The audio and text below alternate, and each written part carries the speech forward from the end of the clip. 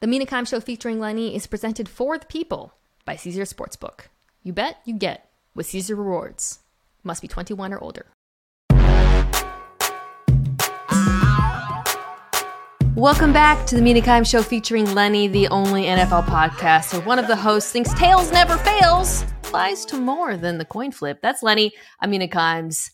And ahead of a very eventful, exciting, I'd say a good week 16, I am joined by a friend of the show. You know him from The Athletic, maybe from Twitter. Deontay Lee, welcome back to the show, bud. I have to say, I don't think that you've missed with the Lenny pun or joke in all of my guest appearances. So it's much appreciated. But I'm doing well, and how are you? I'm great. This is a good week. I was like, usually by this time of year, there's like one good game, maybe two meaningful games. And this year, there's really good games, including one that is frankly unreal, that you and I are very excited to talk about. And then there's a lot of games that have playoff ramifications because every team is still in the mix for the playoffs. Some, I think, with better chances of making some noise when they get to the playoffs than others. But as far as like choosing games, we had a wealth of options to choose from this week. The game that I was alluding to is Ravens-Niners or Niners-Ravens, which we will finish with that game.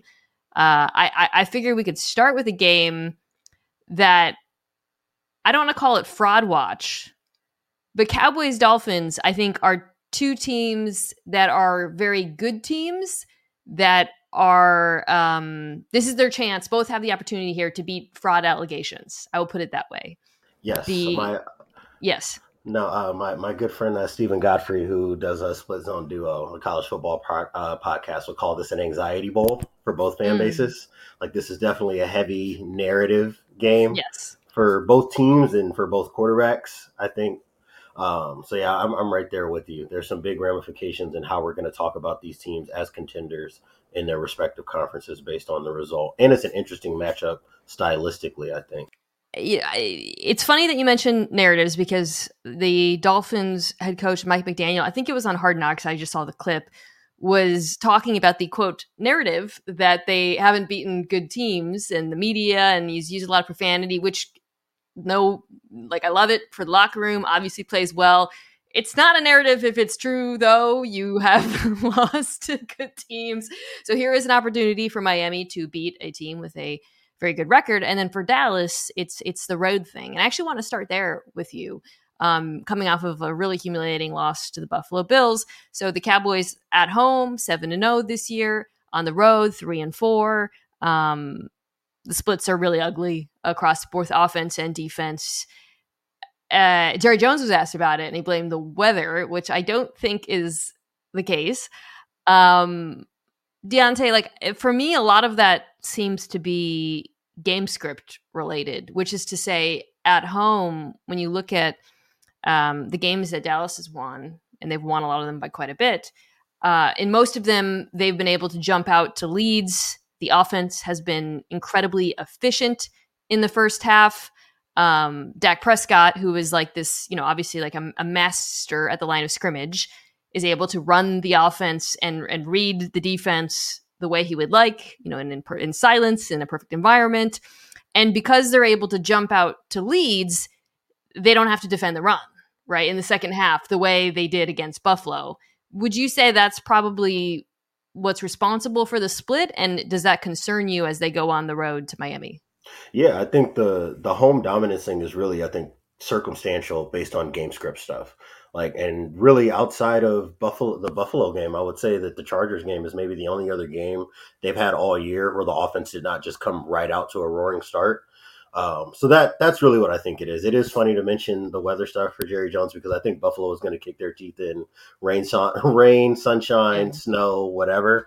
But I think the bigger question now is whether or not how you handle Dallas knowing that they have a potentially fatal flaw. And I think that that's kind of been the story of this NFL season in general for basically everybody except for the 49ers.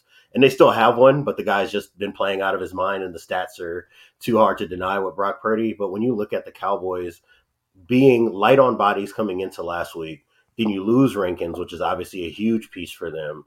and you see just how much they struggled to control first and second down defensively. And then on the other end of the ball, you see when a team like Buffalo, who's playing a lot of zone coverage, is sitting on those early down passes in the intermediate windows, that allows Dallas to turn first downs into first downs so often. Now you're getting deeper into these sequences, and when the run game's not there, you're seeing a lot being placed back on Dak Prescott's shoulders in a way that was very reminiscent of last season in the games that they lost. Particularly, you think about the playoff game against the 49ers as the worst example of when you have to put the ball in Dak's hands and there's not enough support across the rest of the team. Let's hit the run defense aspect of it against Miami in particular, because that, like, the offense, I think there were a lot of things that the Bill. Dominique Foxworth and I talked a little bit about the Bills and their use of disguise and some of the things they did up front as well against the run versus Dallas. Mm-hmm. Excellent game plan. I think certainly this Dolphins defense is capable of executing something similar. We'll get to that. But for me, the thing that really worries me is the run defense, because you alluded to this. It is personnel related, right? Right. You mentioned, Jonathan Hankins, who's their defensive tackle, is injured. I'm not sure exactly what his status is. I think it's a high ankle thing. Mm-hmm. But this is a defense that plays light. They like to put a lot of safeties on the field. That's what they did, against the Bills. And they got pushed around. They got bodied. It's a great defense to play the pass. So in some ways, you think against, Miami, this offense, which is also kind of all about speed and certainly that downfield passing game, in some ways they match up reasonably well with them. Right. But if Miami decides to run the ball, do you think that they're going to give them problems? It's a very different run game from Buffalo. Right. It's a run game that really likes to, again, they hit the perimeter, which is something Dallas also struggled with, by the way. Mm-hmm. Do you think, if you were Mike McDaniel watching that game, watching what that rushing attack did was one of the worst run defensive performances I've seen, certainly of the season. Right. Are you going to go into this one with an intention to run the ball? I would say so, but I think you kind of mentioned it, which is that Miami's rushing success doesn't look anything like what Buffalo did last week. You saw a lot of tackle traps and some duo, a lot of run game that's about, getting downhill, getting double teams on interior linemen and forcing linebackers to have to pat their feet and go fit the run, and be big bodies, which, as you mentioned, is something that Dallas does not do a lot of from a personnel perspective. Miami is dogmatically committed to outside zones. That's a much different picture in the run game. And like you said, it doesn't mean that because it's different that Dallas is just going to have an answer. I just think that if Dallas struggles with the run game, it's going to be something different than it was last Sunday, which might open up the door for us looking at this team in a much different light. Because if you can't stop downhill runs and you can't stop perimeter runs, and you're dealing with, the fact that you are a man-heavy team, a cover-2 heavy team, and teams can get you with explosive passes from time to time, where that leaves this team in terms of being a contender and whether or not they can beat Philly if they see them a third time, whether they can beat San Francisco if we see them again. So that's kind of the matchup I'm most interested to see, is Dallas's edges versus this outside zone run scheme, this pin and pull kind of toss sweep run scheme that Miami likes, because they're obviously as good at it as anybody in the league. Yeah, the Bills offense really took Micah Parsons out of the game. Some of that, there's so many things that go into that. Game script obviously matters a lot. You talked about, I think some of it was the design of the run game. Some of it was the personnel. Some of it was Micah Parsons, frankly. I thought that some of that performance certainly falls upon him, I think, in how he approached defending the run. But yeah, it's so different with Miami. Miami, that offensive line will lose if, Right. if it's actually about that, but it's not. What they do is not about the offensive line. It's the most offensive line agnostic offense in football, which is crazy. Yes. And it's really definitely impressive. Built on doing as little blocking at the point of attack as they absolutely have to. All last week it was tosses, and just letting Jets edges run themselves out of the play and just running pin and pull behind it and just trying to get to linebackers and not really messing around with defensive tackles at all. So that'll be really fascinating to see. I think, to go back to the Cowboys defense, if Dallas doesn't fall behind, certainly if they jump out to a lead, I feel pretty good actually about Yes. that defense and their ability to get after it and to cover. I think, all what everything Miami does in the passing attack.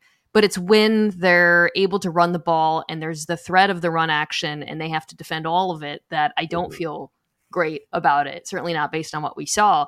So that leads me to, I think, my next question, which is, do we think the Cowboys offense can bounce back against a Miami defense? Deontay, I'm going to read you some numbers because I don't think I haven't talked about it on this show, and I feel like it's kind of flying under the radar a little bit. Since week 8, the Miami defense, first in EPA per play, first in success rate, first in opponent QBR, second in yards per play. Some of that has to do with the competition. They're still 13th in DVOA, which adjusts for competition, although I think a lot of that also reflects the beginning of the year when there were injuries. You didn't have Jalen Ramsey. Guys were still learning the defense. It's a Vic Fangio defense. It's very complicated, but they do pass the eye test to me. I mean, I think Bradley Chubb is playing out of his mind right now, which is much needed, obviously, with the loss of Jalen Phillips.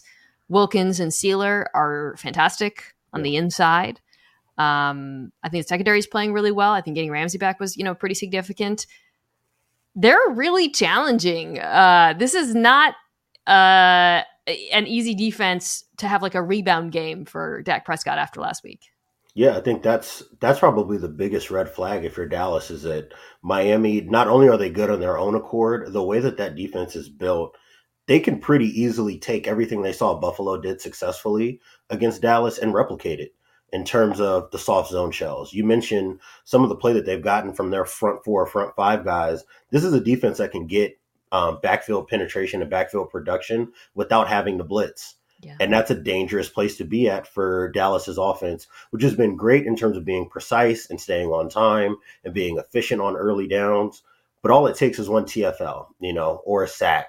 And now you're back behind the sticks. And they're asking a lot, again, of an offense that, for as good as it's been this year, it's really not built on having more talent than everybody else does on the perimeter. CD's a good player that you can move around, but it's not just bombs away, right? It's a lot about being a master of the West Coast offense as a play caller for Mike McCarthy and as a quarterback for Dak Prescott. So I'm really fascinated to see what the early down plan is, because I think that the game script getting away from them last week took away a lot of run game stuff that we thought was maybe improving with Dallas's play sequencing. Yeah.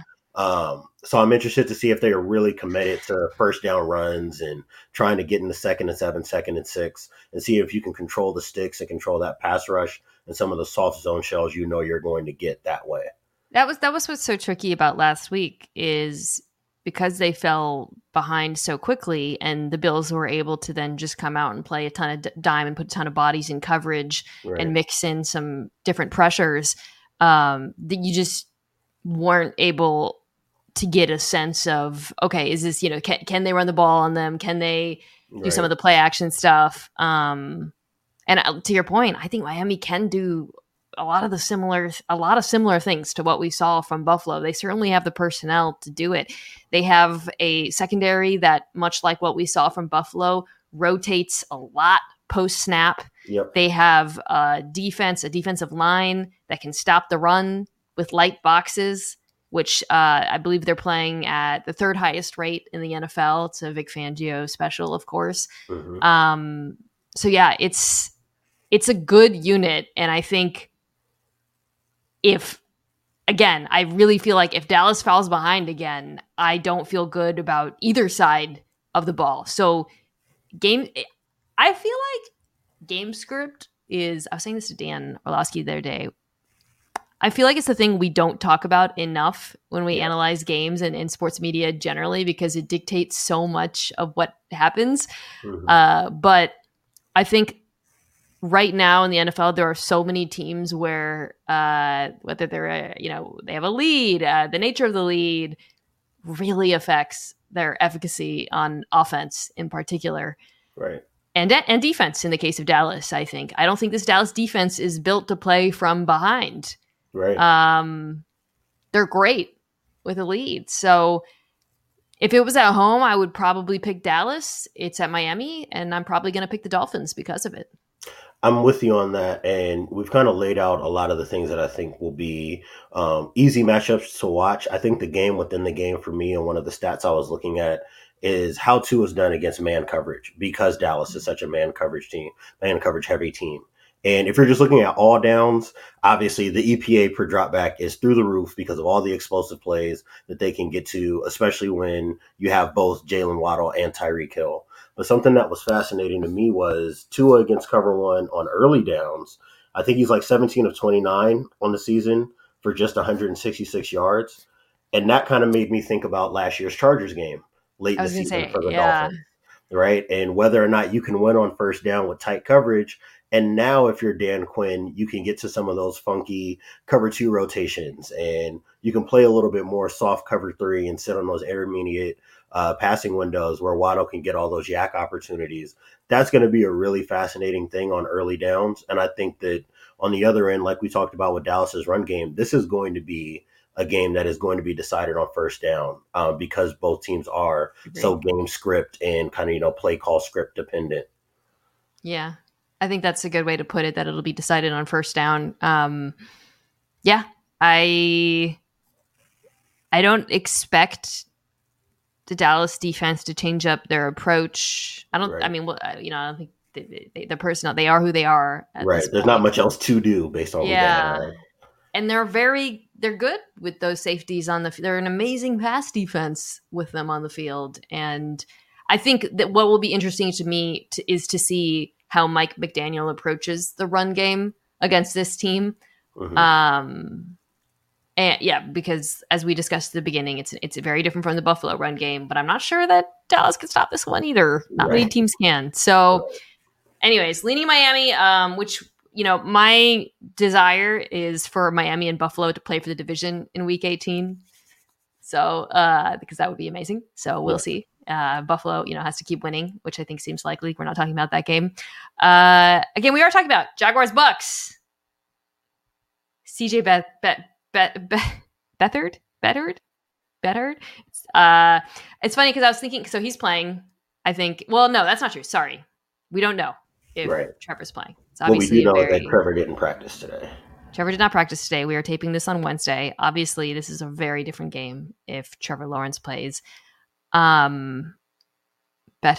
I've watched this guy play so much football. How am I struggling with his name? Deontay, I was looking back. I was thinking back through because he started 10 games for the Niners over the years, quite a few. Yeah. And I was like, well, I remember he's really tough. And I'm like, what, is that just because his name is Hard? Yeah. So let's start on that side of the ball, assuming it's CJ. I went back. He has attempted 524 career passes. Mm-hmm. He's a negative 7% CPOE. He's thrown a lot of picks. Yeah. Okay, no, he started 5 games in 17 and 18. Important note, that was a very different Niners team. I always hate when people compare this Niners team to those other Niners teams and quarterbacks because they were kind of bad. Yes. It's very unfair. Not to say that he would be so much better playing with the Monstars, as I call them, but it's a different offense. There's the before Brandon Ayuk and Trent Williams era, and then there's the added Christian McCaffrey era. Yes. And it's much, much different. I think probably notable for this game, because I remembered him struggling with this, those 2 years that he played when he was pressured, he had a QBR of 4 and 1. So nice. That's not great. This Bucs defense doesn't get a ton of pressure. They do blitz a lot. But I think against a patchwork Jags offensive line, guys like Elijah Cansey, who's been excellent, Shaq, I think that they can affect Beathard, yeah. CJ, a fair amount. And I don't think he has Trevor Lawrence's quick game ability. So I think that it's a pretty tough situation for this Jaguars offense. Yeah, it was hard kind of trying to put together notes for this because the quarterback situation's so up in the air. But I do think if you're Todd Bowles, you're probably approaching it like two separate game plans, right? If Yeah. Trevor plays, you probably don't want to pressure Trevor a whole bunch because he is so good with quick game. He does have that kind of Herbert-esque, Dak Prescott-esque ability to him to just get the ball out before pressure can get home. But if you're facing somebody like CJ Beathard and then you're looking at this offensive line and you're looking at a team that doesn't run the ball very effectively, and has not, it certainly didn't last week, and generally is up and down with the run game.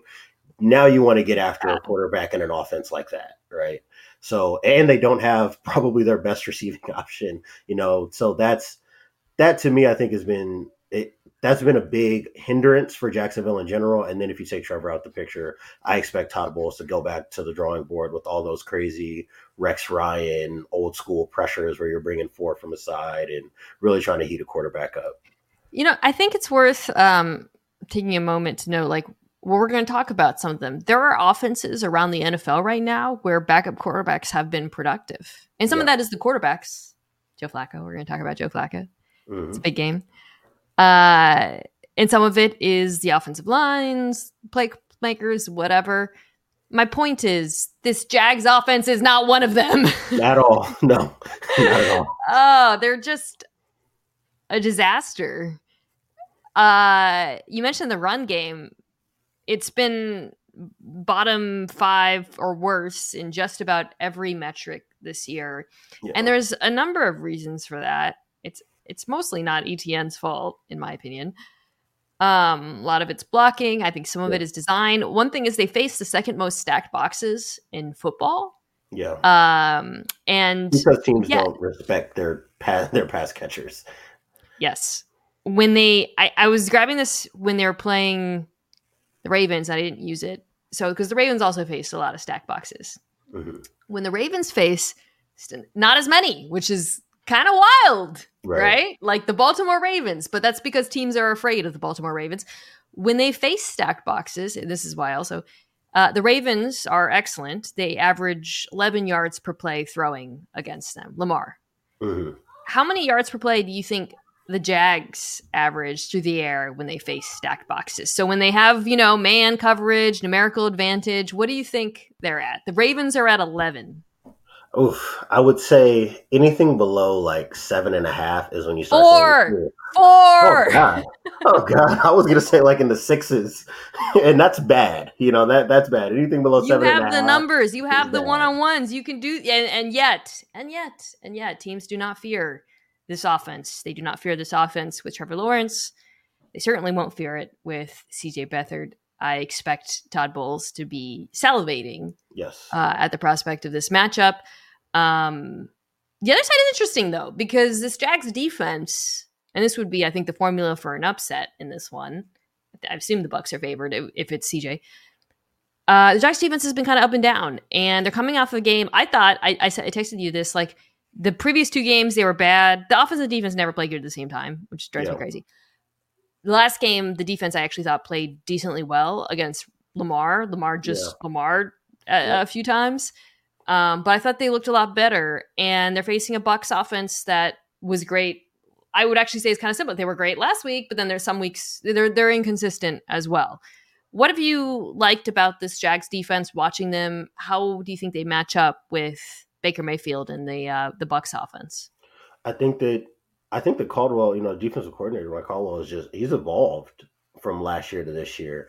When you look at blitz rates, when you look at how often they're playing split safety shells, just playing zone coverage in general, I think that the mark of a good defensive coordinator is that he was able to take a recipe that he had in Tampa Bay, working with those guys and say, we don't have the bodies to do that. We're not going to get the pressure that's necessary to play all this tight coverage. Maybe we need to play a little bit more zone.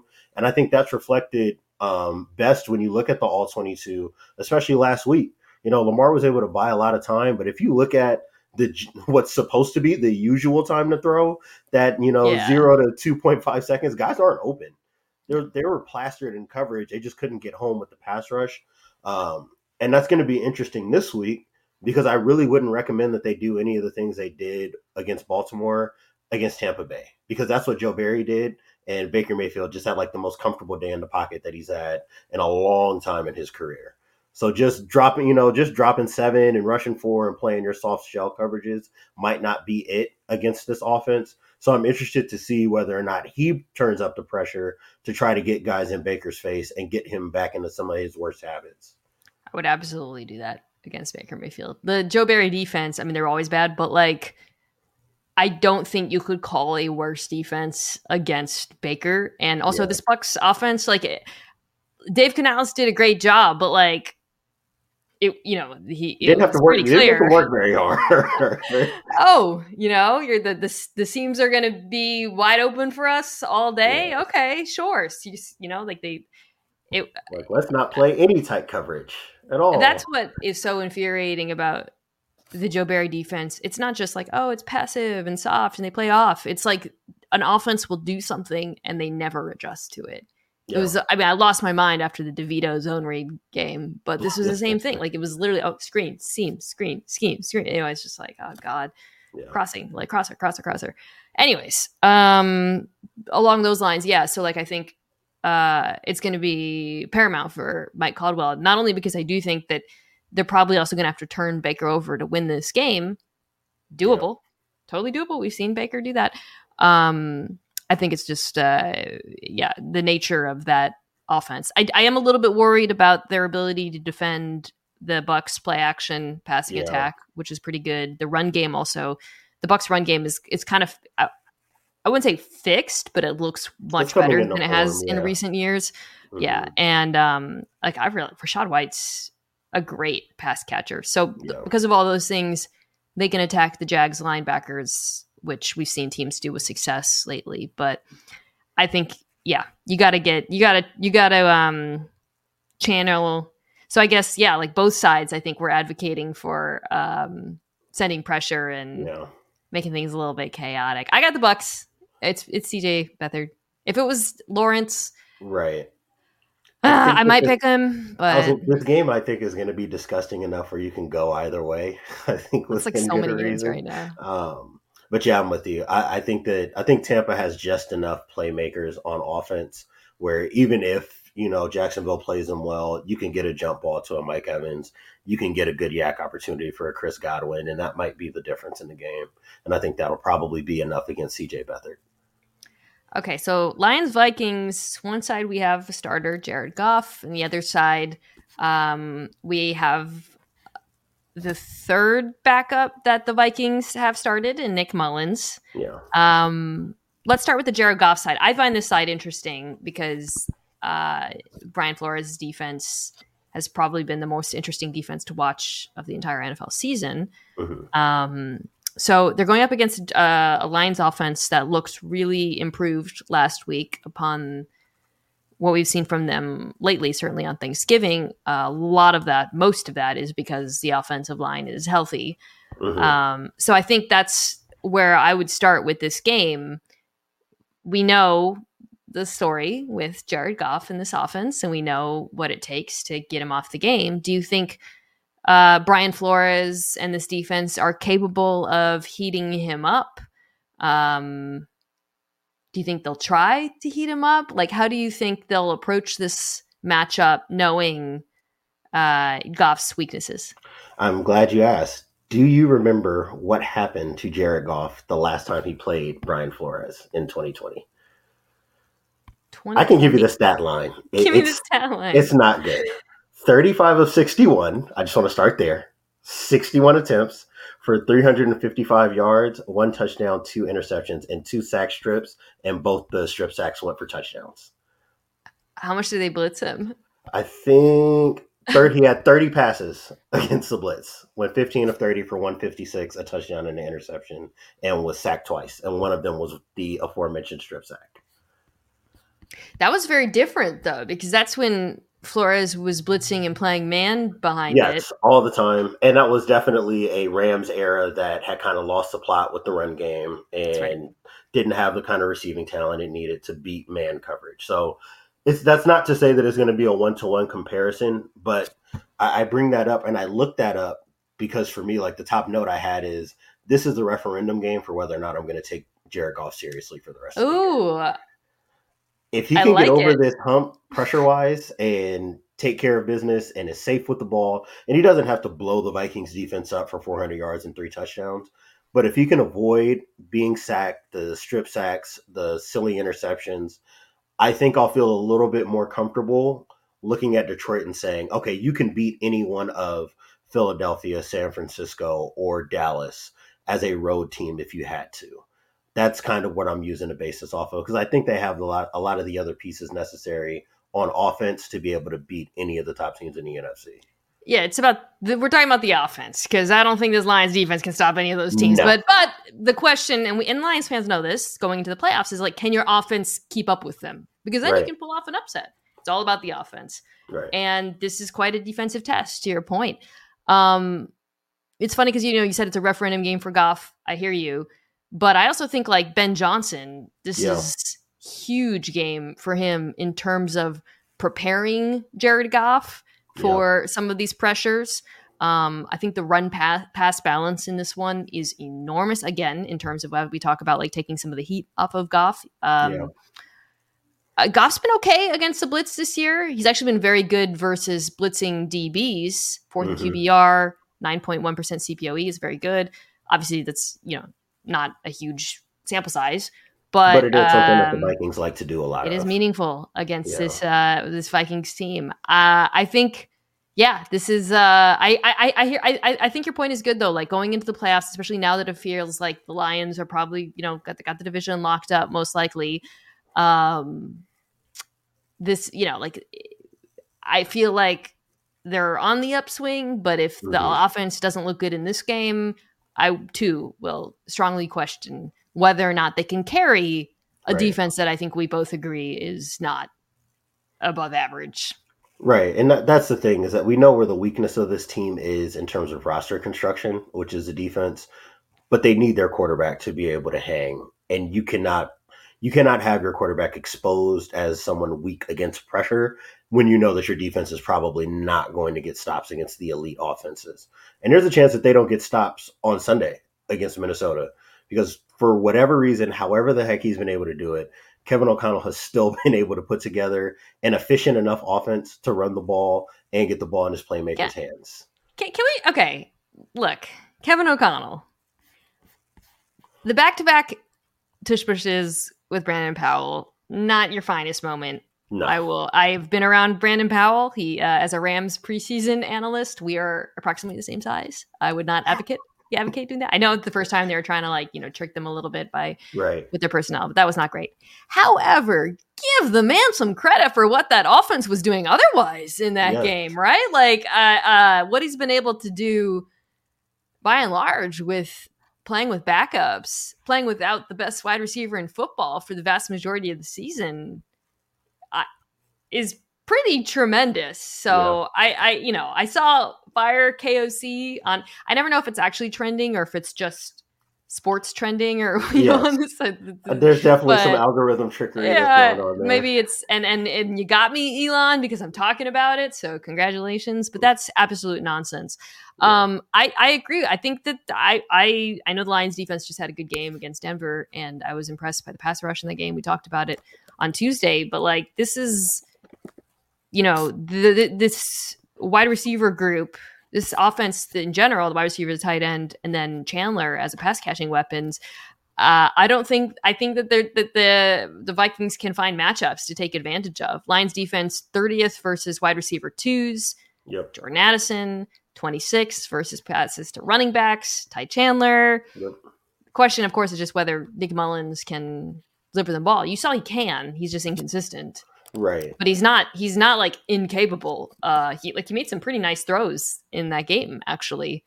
And then, one of the most hilarious interceptions of all time. But I think that there is an onus on Goff in this offense to not only prove themselves for the playoffs, but I think in this particular game, they cannot count on their defense. I'll just put it that way. For sure, especially having Justin Jefferson back in the mix for Minnesota. I think that's spoken a lot to what they've been able to do in terms of having an effective rushing game the last couple of weeks. I think 2 of like their top 7 EPA and success rate games on the ground have happened in the last 2 weeks. And we're talking about playing on with your third quarterback.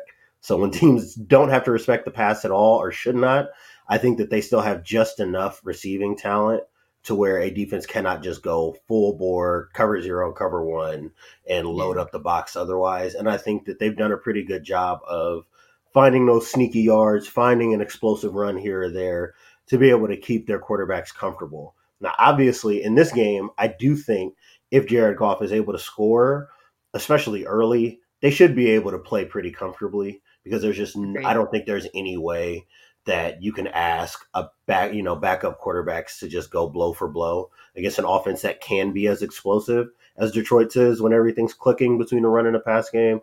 But that's going to be a really fascinating thing for me, is whether or not Kevin O'Connell can find another way to kind of pull a game into the muck and run the ball 28, 29, 30 times, at 4 yards a carry, and just try to keep the ball out of his quarterback's hands as much as possible.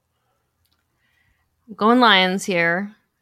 But I like what you said about the referendum game. I want to see Jared Goff in this offense move the ball really well in this defense. All right, come back, more backups, and then we'll get to Ravens Niners.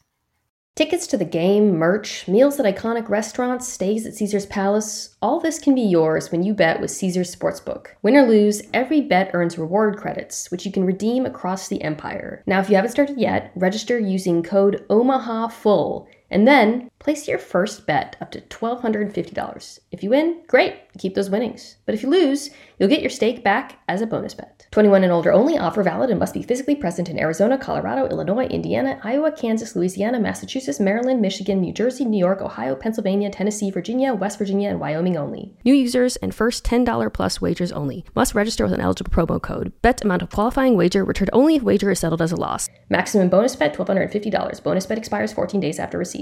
Tier credits and reward credits will be added to the account within 7 days after qualifying wager settles. See Caesars.com/promos for full terms. Void where prohibited. Know when to stop before you start. Gambling problem? Arizona, call 1-800-NEXT-STEP. Colorado, Wyoming, Kansas, affiliated with Kansas Crossing Casino, call 1-800-522-4700. Indiana, call 1-800-9-WITH-IT. Iowa, call 1-800-BETS-OFF. Louisiana, call 1-877-770-STOP. Licensed through Horseshoe, Bossier City, and Harris, New Orleans. Massachusetts, call 1-800-327-5050 or visit gamblinghelplinema.org. Michigan, call 1-800-270-7117. Illinois, Maryland, New Jersey, Tennessee, Virginia, West Virginia, Ohio, Pennsylvania, affiliated with Harris, Philadelphia. If you or someone you know has a gambling problem, crisis counseling referral services can be accessed by calling 1-800-GAMBLER. That's 1-800-426-2537, or in West Virginia, visit 1-800-GAMBLER.net. This podcast is proud to be supported by Jets Pizza, the #1 pick in Detroit-style pizza. Why? It's simple. Jets is better. With the thickest, crispiest, cheesiest Detroit-style pizza in the country, there's no competition. And I have to say, speaking from experience, recently, having tried it for the first time in Detroit, it is absolutely delicious. Right now, you can get $5 off any 8-corner pizza with code 8SAVE. That's the number 8, SAVE. Go to jetspizza.com to learn more and find a location near you. Again, try Jet's signature 8-corner pizza and get $5 off with code 8SAVE. That's number 8, SAVE. Jet's Pizza. Better because it has to be. This show is sponsored by BetterHelp. We all carry around different stressors. I do, you do, we all do, big, small. And when we keep them bottled up, as I sometimes have had happen in the past, it can start to affect us negatively. Therapy is a safe space to get things off your chest and to figure out how to work through whatever's weighing you down. It's helpful for learning positive coping skills and how to set boundaries. It empowers you to be the best version of yourself. It isn't just for those who have experienced major trauma. If you're thinking of starting therapy, give BetterHelp a try. It's entirely online, designed to be convenient, flexible, and suited to your schedule. Just fill out a brief questionnaire to get matched with a licensed therapist and switch therapists anytime for no additional charge. Get it off your chest with BetterHelp. Visit BetterHelp.com/Mina Show today to get 10% off your first month. That's BetterHelp, HELP.com/Mina Show, MINASHOW.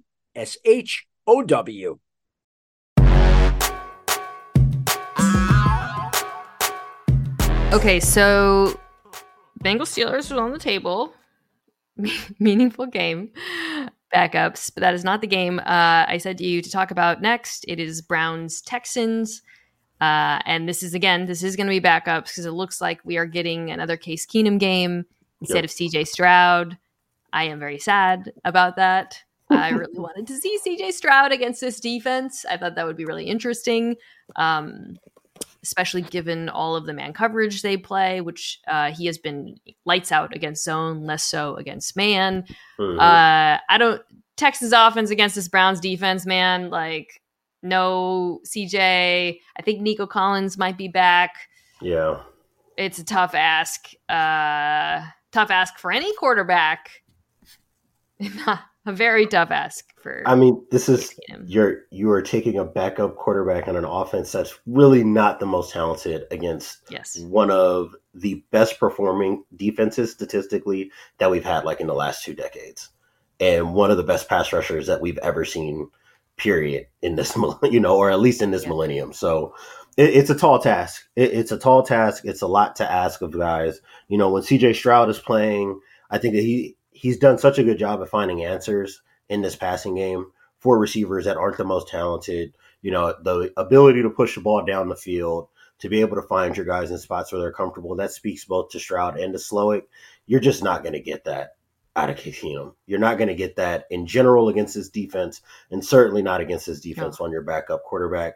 And we're also talking about an offense that's like been bottom 8, bottom 5 in run game all year long. And here we are again with an offense and a backup quarterback, but they can't run the ball. It looks a little better with Singletary than it did with Pierce this year with the outside zone scheme that they run. But and I think, like, again, this against this Browns defense in particular, there is some vulnerability to the run, right? But not against this team. If it was like a really good running team, I'd be like, I can make a case for it. I don't. Yeah, it's gonna be tough. I don't see it. It's gonna be tough sledding. Now they are playing a backup quarterback themselves, of course, in Joe Flacco, but. When we talk about all these backup quarterbacks across the league right now, potential playoff teams, Flacco in this offense is the one that I maybe enjoy watching. I mean, Jake Browning's playing really well, but I enjoy watching him. And I also think coupled with this defense, you could actually they could actually make some noise in the postseason. Which is amazing, Deontay. And this is what really jumped out to me this last week. Given the fact that the offensive line, which we've long thought of as being, of course, a strength in Cleveland, is in tatters. I mean, they are on backups on backups on backups. You put a 38-year-old quarterback behind them, and yet they're making it work despite that. And I think that's a testament to Flacco, who's looked really good throwing on the move. He's hit on some very impressive passes. Some of the pass to Amari, my God, was like one of the best passes of the entire season. Of the year, I think it's also a testament, though, to Kevin Stefanski, because not only has he called a good offense around the offensive line, but he has made adjustments week to week. One thing that I wanted to highlight that struck me against the Bears. So in week 14, I think I mentioned it on this show or maybe on NFL Live, the Browns, I think it was against Jacksonville, play action game was sensational. 8 for 12, 133 yards, 2 touchdowns, play action in week 14. That was almost entirely from under center.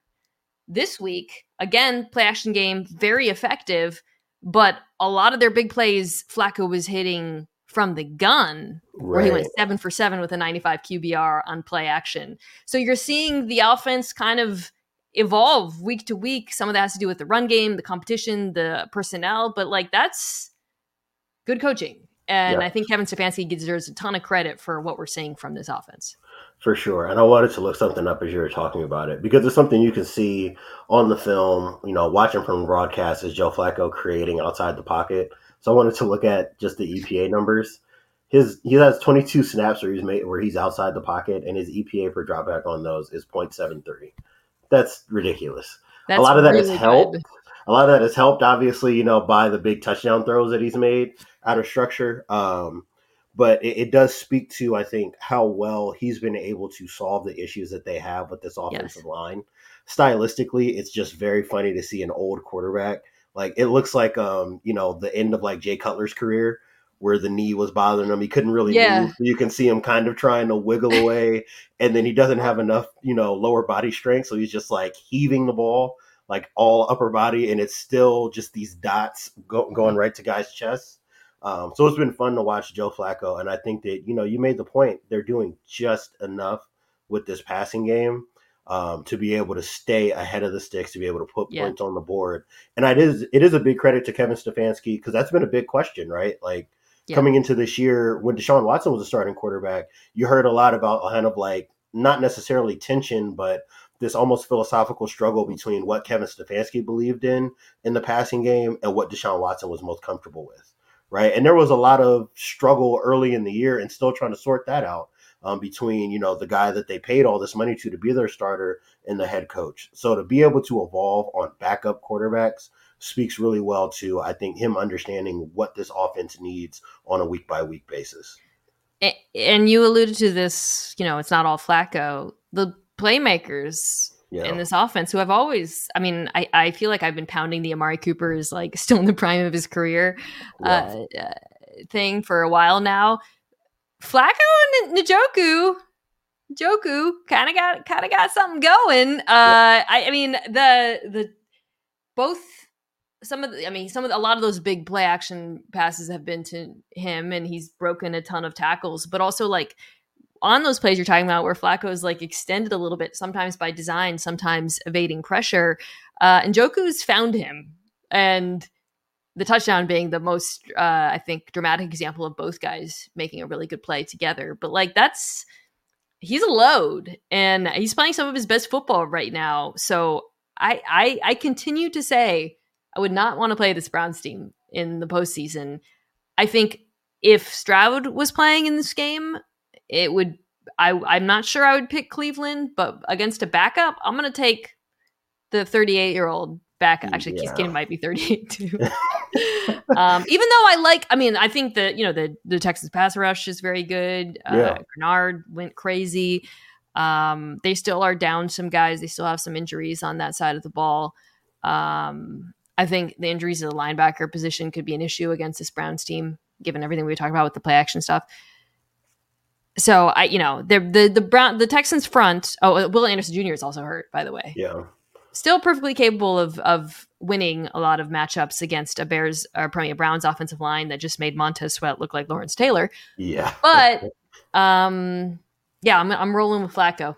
I am too. I think that this is where a team that's ahead of schedule in the Texans runs up against a team that's been building itself to contend, and you can start to see that difference as injuries and attrition take hold. I do think that the Browns probably win comfortably because this defense has such an advantage in terms of talent over the Texans offense. But I'm not going to come out of this game, if that happens, looking at Houston any differently. It's still been a great year. They'd be in a different position if their quarterback were still healthy. Yeah. And I'm happy with what I've seen from DeMeco Ryans and the rest of the staff. But to your point, I think Cleveland's got just enough defense to where even if you're Kansas City or Buffalo, you got to be looking at them like, let's make sure that we don't ever have to see this team, because they've got enough to turn us over a few times, get a 2-score lead and sit on the ball and beat us that way. Yeah, because of the defense, shoot. Because I don't think anyone would put them in that upper echelon of the AFC, but I feel like they might have the most upset potential. Yeah. We'll see how things shake out for the postseason. Okay, speaking of upset potential, let's get to the main event. Ravens-Niners. Niners are favored by 4.5, last I saw. Let's start here. Let's start with the Ravens offense against the Niners defense, because trying to find ways to beat this Niners offense is like, if you and I had good answers for that, I think we would both be working for the Ravens. Paid. Yes. Yeah. Yes. But however, I do think this Ravens offense can move the ball. Yes. A San Francisco defense that just got ran all over by the Arizona Cardinals and has been getting run over a lot this season. Yeah. They're 18th in DVOA, but I think there's certain ways to break out how they've defended the run that are pretty ugly. Yeah. They've struggled, particularly on runs inside between the tackles. Now, in this last game, they were down. Both Hargrave and Armstead didn't play. But even when they play, man, it's not just that. But however, we'll see what their status is. That's been the story on them all year. It's improved, I think, from that early season slide where everybody was asking whether or not Steve Wilkes had the juice. Yeah. But still, if you're going to beat this defense, if you're going to put stress on this defense in the run game, it's still up the spine. The linebackers kind of miss tackles now, which is so weird. Are you like, I'm sure you're, being a defensive-minded guy, a Fred Warner enthusiast. Is it 100%. Like I pretend I do not see it for you when you see him? Absolutely. He, Dre Greenlaw, those guys, they can do no wrong in my eyes. Well, this is the linebacker bowl. This is arguably the competition to see who the best linebacker duo is in the NFL. My guy, Henry Buggy. So I'm doing a video on YouTube, which you guys check out. We're on YouTube here, but I'm going to do a YouTube video on everything Baltimore needs to do to beat San Francisco. Mm-hmm. And my friend Henry Buggy, who's a researcher at ESPN's, we were going back and forth with some stats about the Niners' run defense, which another thing, by the way, really struggles against offenses that run the ball using motion, which is something that Baltimore does. Yes. And they can get displaced, frankly. And one he sent me, that was like, damn. So yards after contact per carry, running backs, so not even quarterbacks, Baltimore is first in the NFL. Gus Bus, right? Yeah. 2.34 yards after contact. Nice. San Francisco's last, dude. Last. Okay, so that can be something. I mean, and you mentioned the tackling issues. They definitely have not been. It hasn't been the same kind of just like reckless banshee, reckless abandonment that we saw with D'Amico Ryans at the helm defensively. Yeah. That's been something that stuck out to me. I do think if you're Baltimore, this is going to be a game where you really wish that Keaton Mitchell was available. As a guy that can create explosive plays, as a speed guy, somebody you can get out on the perimeter and really force him to honor you in every direction in the run game. But what I do think, and this is something I think we saw little pieces of in the second half of the Jags game, is there's going to be more on Lamar's legs. And for as much as I want to make sure that this dude gets to the playoffs as healthy as possible and with as least mileage, this is the game. Yeah. I want to see, the same Lamar I saw on that Sunday night game a couple years ago against the Chiefs, where it was like, all right, 6 carries, 5 or 6 carries. You've got to go get us down the field. When we get in the red zone, your legs have to be our number one threat. I'm fascinated to see whether or not Todd Monken in this matchup finally kind of, dusts off that part of the playbook and says that, Lamar, you got to do it with your legs to open everything else up. Hasn't it been fascinating watching Lamar run this year? Yes. Dan and I were talking about this. How would you describe it? On my podcast last week, I talked about it. I described it as Spidey sense. Yes. That was more. Well, it's weird because I don't want to say that he's slower. You can't possibly be as fast now, this many years into the league, as you were when you were fresh legged. But I think it's a pacing thing.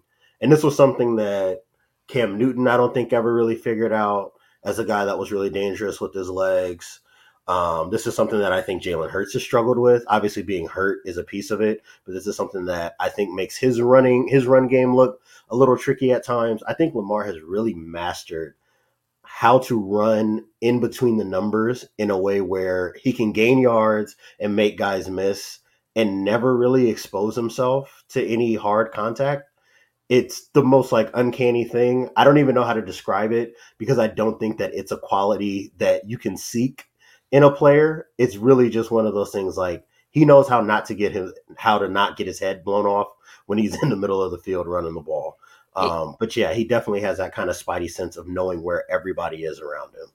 It also feels like he is not, I think this is where it's different because he's always had that. But what feels different this year is it's almost like how LeBron conserves himself, as he ages, he'll be you can actually see LeBron be like, I'm going to give 77% tonight. And right. Then he does, I feel like that sometimes watching Lamar, like I watch him and I'm like, he could get 15 yards here, but he only needs Right. 11 and he's going to go down in a way, Yeah. or he's going to go out of bounds. I think so. I'm curious to see in these meaningful games and then certainly in the postseason if like another level is unlocked, especially given the fact, by the way, that defenses now have to actually honor the entire field when they play the Ravens. Yeah. So if it's felt like there's been opportunities in the run game versus light boxes, and out of they're primarily like an 11 team now.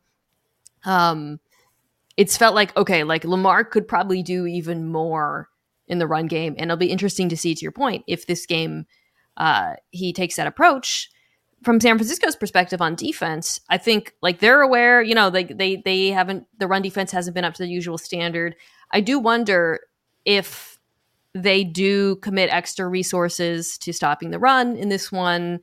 If the Ravens can punish them through the air, like I'm thinking quick throws outside the numbers to Zay Flowers, get him the ball in space. Like I think the Niners will struggle to tackle him when he has the ball in space, OBJ to an extent as well. So this is a challenging offense for any team to play right now. But I think for a Niners defense that's still very good pass defense, spine's still amazing, there are some certain weaknesses that Baltimore can push on. I agree. And this is something I pointed out when I was speaking with Kevin Clark last week on his podcast. And we were talking about Top Monken. And how he's called the offense and just how Lamar has looked in his offense. And one of the things I noted, and you'll see it in all 22, is like there are vertical throws that they still haven't really taken. Yeah. And they get like 4 or 5 snaps a game where you're like, oh, Rashad Bateman had a step on a guy. Yes. They just didn't take the shot. Zay Flowers had a stride on this guy on this over route, and Lamar just was moving in a different part of the progression. This is the kind of defense, because you're going to get zone coverage, because that they're going to try to rush with 4, where if you get some time, I want to see whether or not they try to take some chances, especially if you're getting those, guaranteed one-on-ones out on the perimeter. And even if it's not that, they do have the receiving core now where you can throw a hitch. And like you said, Zay Flowers can go make a guy miss and turn a 6-yard reception into a 15-yard gain. So that's going to be a fascinating thing for me. And I think that if anything goes wrong, this will probably be the first real game of the year where we look up and say, having a Mark Andrews to occupy Dre Greenlaw and Fred Warner, that might be an issue because there's not as much in the middle of the field in terms of big body matchup problems that San Francisco has to respect. And that's acknowledging the fact that Isaiah Likely has been much better in the last few weeks. And I've really liked the role that they found for him. I'm really interested to see whether or not Baltimore can push the ball down the field, because I do think that this defense in general, even at their best, they can be had deep down the field. It's just a matter of getting enough time to test them. It's tricky because they can be had, and you see those opportunities on tape with Baltimore, but do you risk the high variance throws? Right. Knowing, one, that you can run the ball on them, you're capable of it, as we've been talking about, and 2, you got to keep this offense off the field, man, because if you 100%. Fall behind, good night. Yeah. And that's why I don't know. It's a tricky balance, because I do, and I think Lamar's been a little bit hit or miss throwing deep this season. By the way, another thing I'll be curious to see is in the pass game, you mentioned Steve Wilkes, if they send a little bit more heat than usual. This is not a defense that blitzes very much, but Lamar's still been a little bit up and down against the blitz this season. Yep. So I think this is the kind of game where, with D'Amico Ryans, you always felt like he just such a good sense of when to send pressure. And I think they haven't really had that with Wilkes to the same extent. So I think this will be an interesting one. You can't fall behind. Unfortunately, you're playing an offense that's not only the best in the NFL, but is on a historic pace. Yeah. The numbers are bananas. It's scary. It's really scary. This is also from Buggy. Let me read these to you. It's just comical stuff. Here are some of the rankings for the San Francisco offense this year. They are first in EPA per play. Where did I put it? Hold on. Sorry. I want to make sure I give this credit for what it is. Okay. San Francisco 49ers offense in 2023 on the entire season. Arguably been better the last few weeks. I'll get to that. Okay. First in points per game, first in yards per play, first in QBR, first in red zone, first in EPA per play, first in points per drive, first in touchdowns per drive. So in the first 8 weeks or so, certainly during the losing streak when they didn't have Debo and Trent Williams, there were areas where Brock Purdy was not one of the best quarterbacks in football. Third down, notably. And Right. you probably, people listen to this podcast remember me saying this. I think right when I came back from leave, I was like, if you get this dude into third down, this is a different offense when, that not everything's on the table. That's changed. Yeah. He's been amazing on third down since then. And obviously there aren't in that many third and longs, obviously. I've talked about it a lot. Mathematically, there are no good answers against this defense because of everything they can do at the same time out of the same looks with the same players. Right. They have not just one, but multiple guys who are incredible both in the run, blocking, or carrying the ball in case of Christian McCaffrey, and the pass game. They have multiple guys who can beat you in man coverage, but if you play zone coverage, you're compromised. And they're all Deontay, yak threats. and yeah. So that said, this is a very good Ravens defense. Yes. It's a Ravens defense that has very good linebackers, which is incredibly important against this team.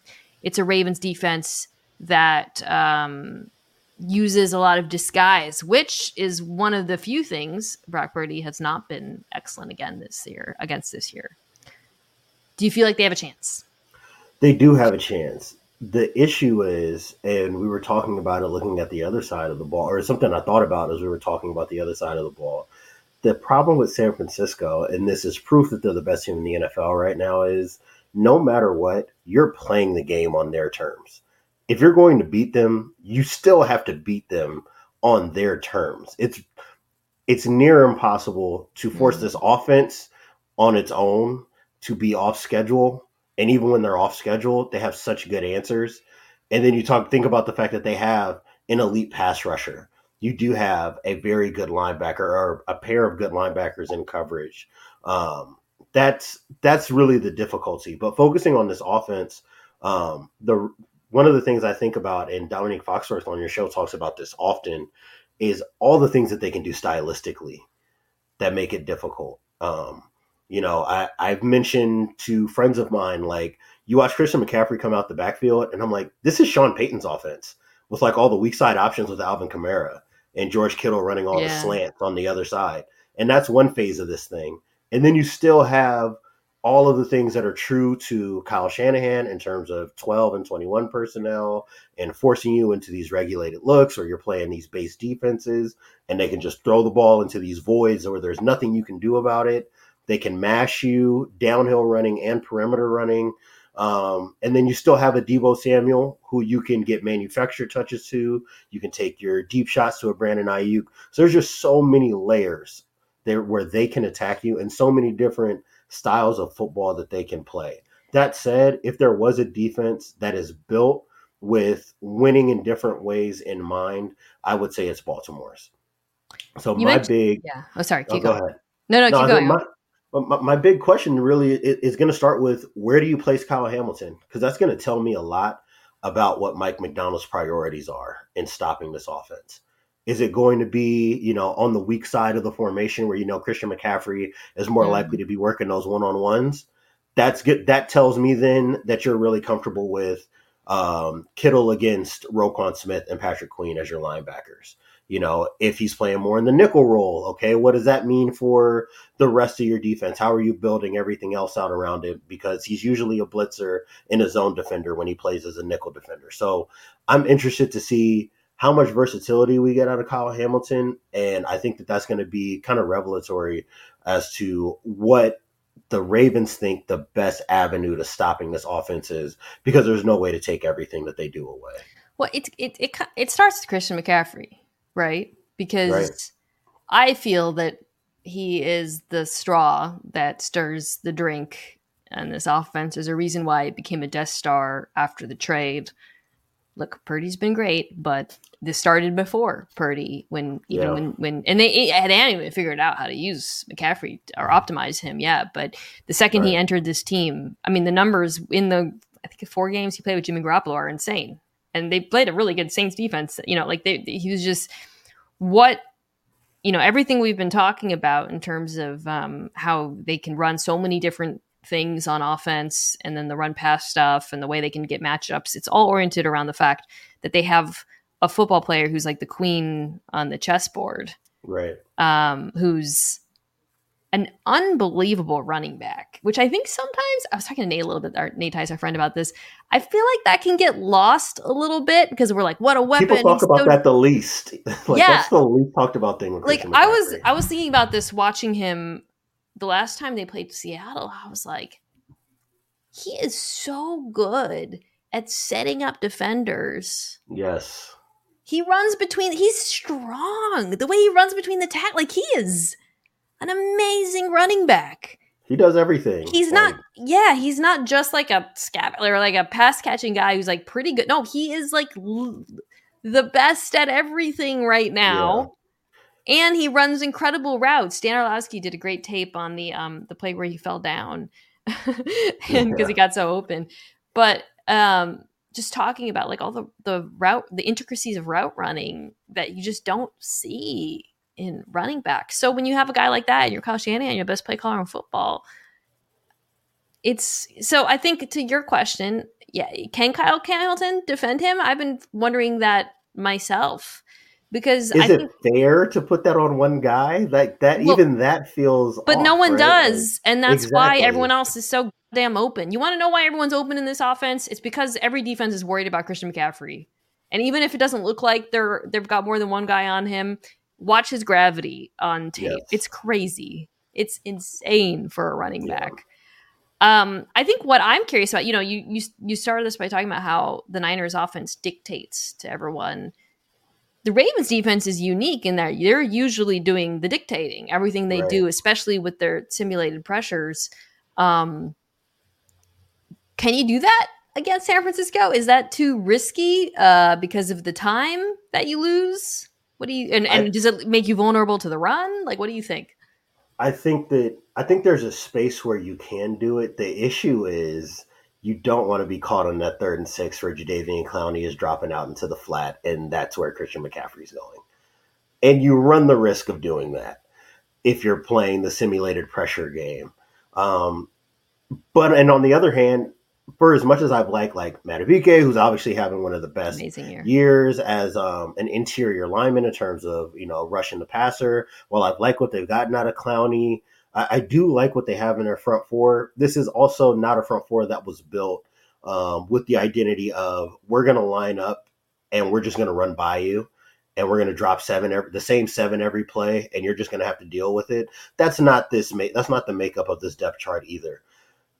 And that gets back to this is what San Francisco does to dictate things to you. Because some of the best stuff that Baltimore does, it's probably not the best idea, or you just run the risk of exposing yourself in ways that are uncomfortable against an offense like this. Your linebackers are really good. Yeah.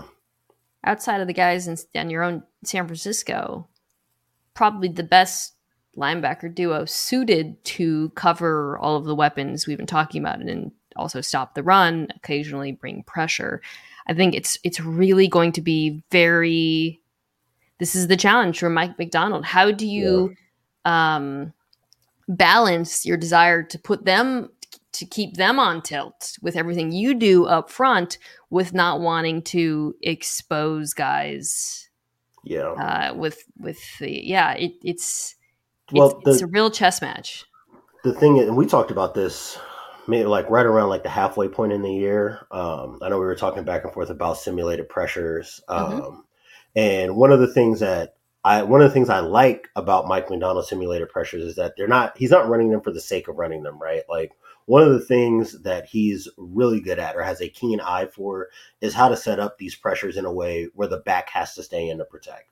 right? Because now if you're dropping an end out, while it's probably not the best idea on paper, you've got a numbers advantage because the back's not getting out of the backfield. Mm-hmm. The thing that the Niners do, especially with like that little shuffle motion that they use with Christian McCaffrey, is effectively every passing play, if they want it to be, can be empty because of the full route tree that you get with Christian McCaffrey out of the backfield. That's something that not every team has available to them. And what that means is that your simulated pressures and manipulating protection and forcing the back to stay in to account for blitzing linebackers, a lot of that goes out the window because Kyle Shanahan's getting Christian McCaffrey out on the route no matter what you do. So that's something I think, like those game within a game types of things, like knowing how committed Kyle is to getting all five guys out in the route and knowing the threats that Ayuk and Samuel and McCaffrey and Kittle are. It is ridiculous that I'm naming four guys who in their own right can be all pros at what they do. That to me is the thing I'm going to be looking most at is what do you do to mitigate that? Do we see more all out pressure to see if that changes the way that Kyle calls plays? Like I know Philadelphia tried that when they couldn't stop McCaffrey, and then they got hit with screens, right? And that's how Deebo Samuel got loose. So I'm interested to see if that's a potential answer. That it is a potential answer because Baltimore can do something that Philadelphia cannot do, which is tackle. So they're a very good tackling team, which does. I know if you're a Ravens fan, you're listening to this, you're like, oh my God, he's talking about the shuffle motion. The shuffle motion is that thing where if you're listening to this and if you're not aware, it's like McCaffrey he doesn't go out. He goes, how would you say? It's like 5 yards maybe or something. Yeah. He shuffles to the side and it's like the most menacing thing you've ever seen in your life. It's like somebody moving laterally. What is he? Yeah, he like kind of like shuffles to the side and it's like, oh my God, what is about to happen? I hate this. I hate this so much. Yeah, I think there's a lot of vulnerabilities and there are a lot of things that Shanahan can do to combat the simulated pressures and whatnot. But a lot of those things, Baltimore can combat too with their ability to tackle in space. Right. And that's part of the reason why their pressures are so effective for them, And I think I'm pretty sure they're, in terms of yards after contact, the best team in football this year. They do a lot of crazy stuff up front. They play zone and then they tackle. And that's what you have to do against this Niners team. It's now, will it work? I don't know because it's the Monstars. But before you make your pick, I have a question for you. I think we all know or feel pretty solidified with San Francisco's place in the NFL hierarchy. For Baltimore, they're obviously kind of caught up in the mix of these AFC teams. Buffalo obviously being as hot as they are. Everybody know the known commodity that Kansas City is. If Baltimore wins this game, where does that place them for you? Assuming it's like a one-possession win, right? A blowout, obviously, we're talking about them differently. But if they just get like a one-possession win over a team like the Niners, is there distance between them and the rest of the AFC? 100%. Dude, because the Niners, there's a distance. The Niners are so clearly the best team in the NFL right now. Yeah. If you take out the King, especially because this Ravens team, like, especially offensively, it's still coming together.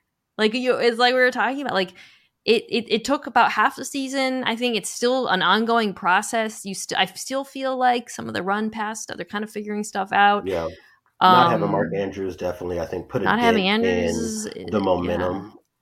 But if they beat San Francisco, they're already my favorites in the AFC, even with what the Bills are doing and the Chiefs being the Chiefs, just because of the balance. So this would be huge. I'm not picking them. I am picking the Niners. But I think we've made a case at least. The case for me starts with running the ball. For sure. Isn't it funny? It's Lamar Jackson. Yeah, right. It's all this stuff, and we're like, run ball and tackle. That's it. Football. I'm telling you, you stick around football long enough, everybody turns into the crotchety old man yelling at the TV because the guys aren't running the ball well enough or tackling well enough. I will say personally, and I kind of hope, as a friend of yours, I kind of hope that this lands in your lap and you get made responsible for this take because it's on your podcast. I kind of need Baltimore to win this game so that way I don't have to talk about Brock Purdy being the MVP. Christian McCaffrey MVP. Join the movement. Also, yes, Yes, those are the two Tom real Brady? MVP candidates in this game. So I was Dak, Tyreek, and CMC were my top three. Dak, I think, is lost. He has fallen fairly. Christian McCaffrey, you have the Tom Brady cosign and the George Kittle cosign. Yeah. So if some Niners fan gets mad at you, you can be like, you don't know ball them to the end of the earth because you have eminent ball knowers. All right. I hope Ravens win just because it'll make things more interesting. Because agreed. That's not Niners fans. That's not hate, but like you look so freaking dominant right now. Yeah. I'd like to see some interest. All right. I want to see an AFC team separate themselves. That's kind of why I'm pulling for Baltimore. The way I said I believe the Ravens are the best team, but I feel like it's the Niners by like a lot, and then the AFC. Yep. I think the Chiefs, Bills, Dolphins, and Ravens are really like. I think any of them could beat each other, which is fun for the playoffs. And I think any of them can compete with San Francisco. Beat them right now, different proposition. Hey, it's Kaylee Cuoco for Priceline. Ready to go to your happy place for a happy price? Well, why didn't you say so? Just download the Priceline app right now and save up to 60% on hotels. So whether it's Cousin Kevin's Kazoo Concert in Kansas City, go Kevin, or Becky's Bachelorette Bash in Bermuda, you never have to miss a trip ever again. So download the Priceline app today. Your savings are waiting. Go to your happy place for a happy price. Go to your happy price, Priceline. It's only a kick, a jump, a block. It's only a serve. It's only a tackle, a run. It's only for the fans. After all, it's only pressure. You got this. Adidas.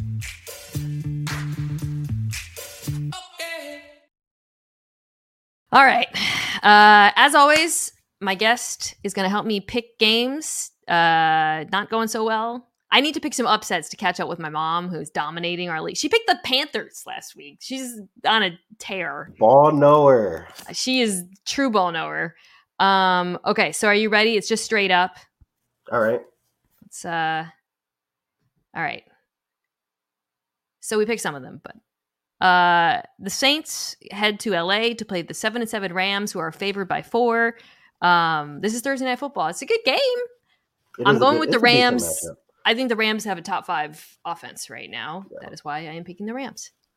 Same. They as long as Matt Stafford is the one taking snaps, I'm picking the Rams in a matchup like this. That's the difference in this game. I am glad.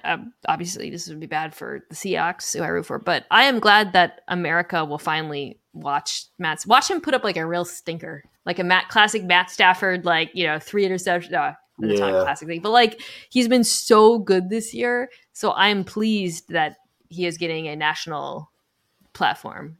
We'll see how it goes. Maybe it won't go well, but he has been amazing this year. Yeah. This is so I alluded to like possibly talking about this, but the Bengals go to Pittsburgh. Mason Rudolph is the quarterback for the Steelers. Jake Browning, who has been playing very good. The Bengals are favored by 2.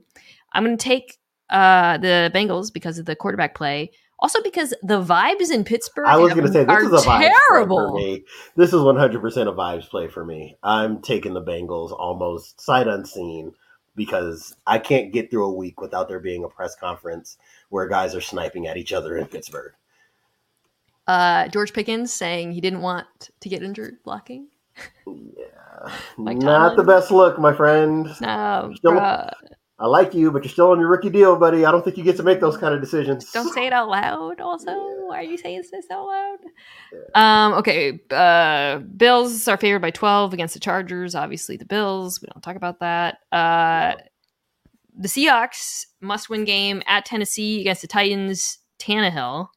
I don't know if that's better or worse. I think it's better because he looked bad at the beginning of the year, and this offensive line is awful. I'm worried about this game because the Titans at home drag teams into the mud. Yes. They still have a very good front. I'm going to take Seattle, but I think Geno's playing. Geno's definitely playing. Okay.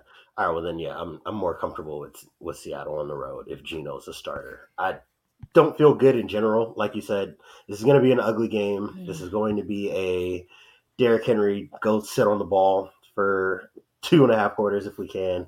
But I do think there's just enough for Seattle, and I like the way that their receivers have looked when I've watched them play. Yes. I It's think a that huge advantage in this game. we're starting to see, I think, some little inklings of what it can be at its best, especially having Jackson Smith and Jigba as somebody who can push the ball down the field. That was something that I did not think I would see, and we obviously saw that in the 2-minute drive to end the game. It's a great group of Monday. receivers. I think it's just going to come down to whether or not they can stop this front. But Geno gets the ball out quickly. Yeah. Okay. The Colts go to Atlanta. The 8-6 Colts go to Atlanta. Ugh, the Colts. The Falcons are favored by 1 at home. Oh, Heineke is playing. I already got all my Falcons anger off of my chest on Tuesday. This is a tough one. Well. Falcons vibes are bad, not because they're saying anything out in public, but so bad. Arthur Smith right now is not my favorite coach in the NFL. I don't know what's going on with them the last few weeks, and obviously the touches distribution was as bad as it's been all year this past week. I don't know if you can fix what ails this offense right now, because it just feels like there's no confidence in the play calling. The quarterback play has obviously not been very confident, whether it's been Heineke or Ritter. I don't know if that gets sorted out this week. My one fear of picking the Colts is I think the Falcons can turn Minshew over. Right. But the Colts can also the defense is Heineke real. over.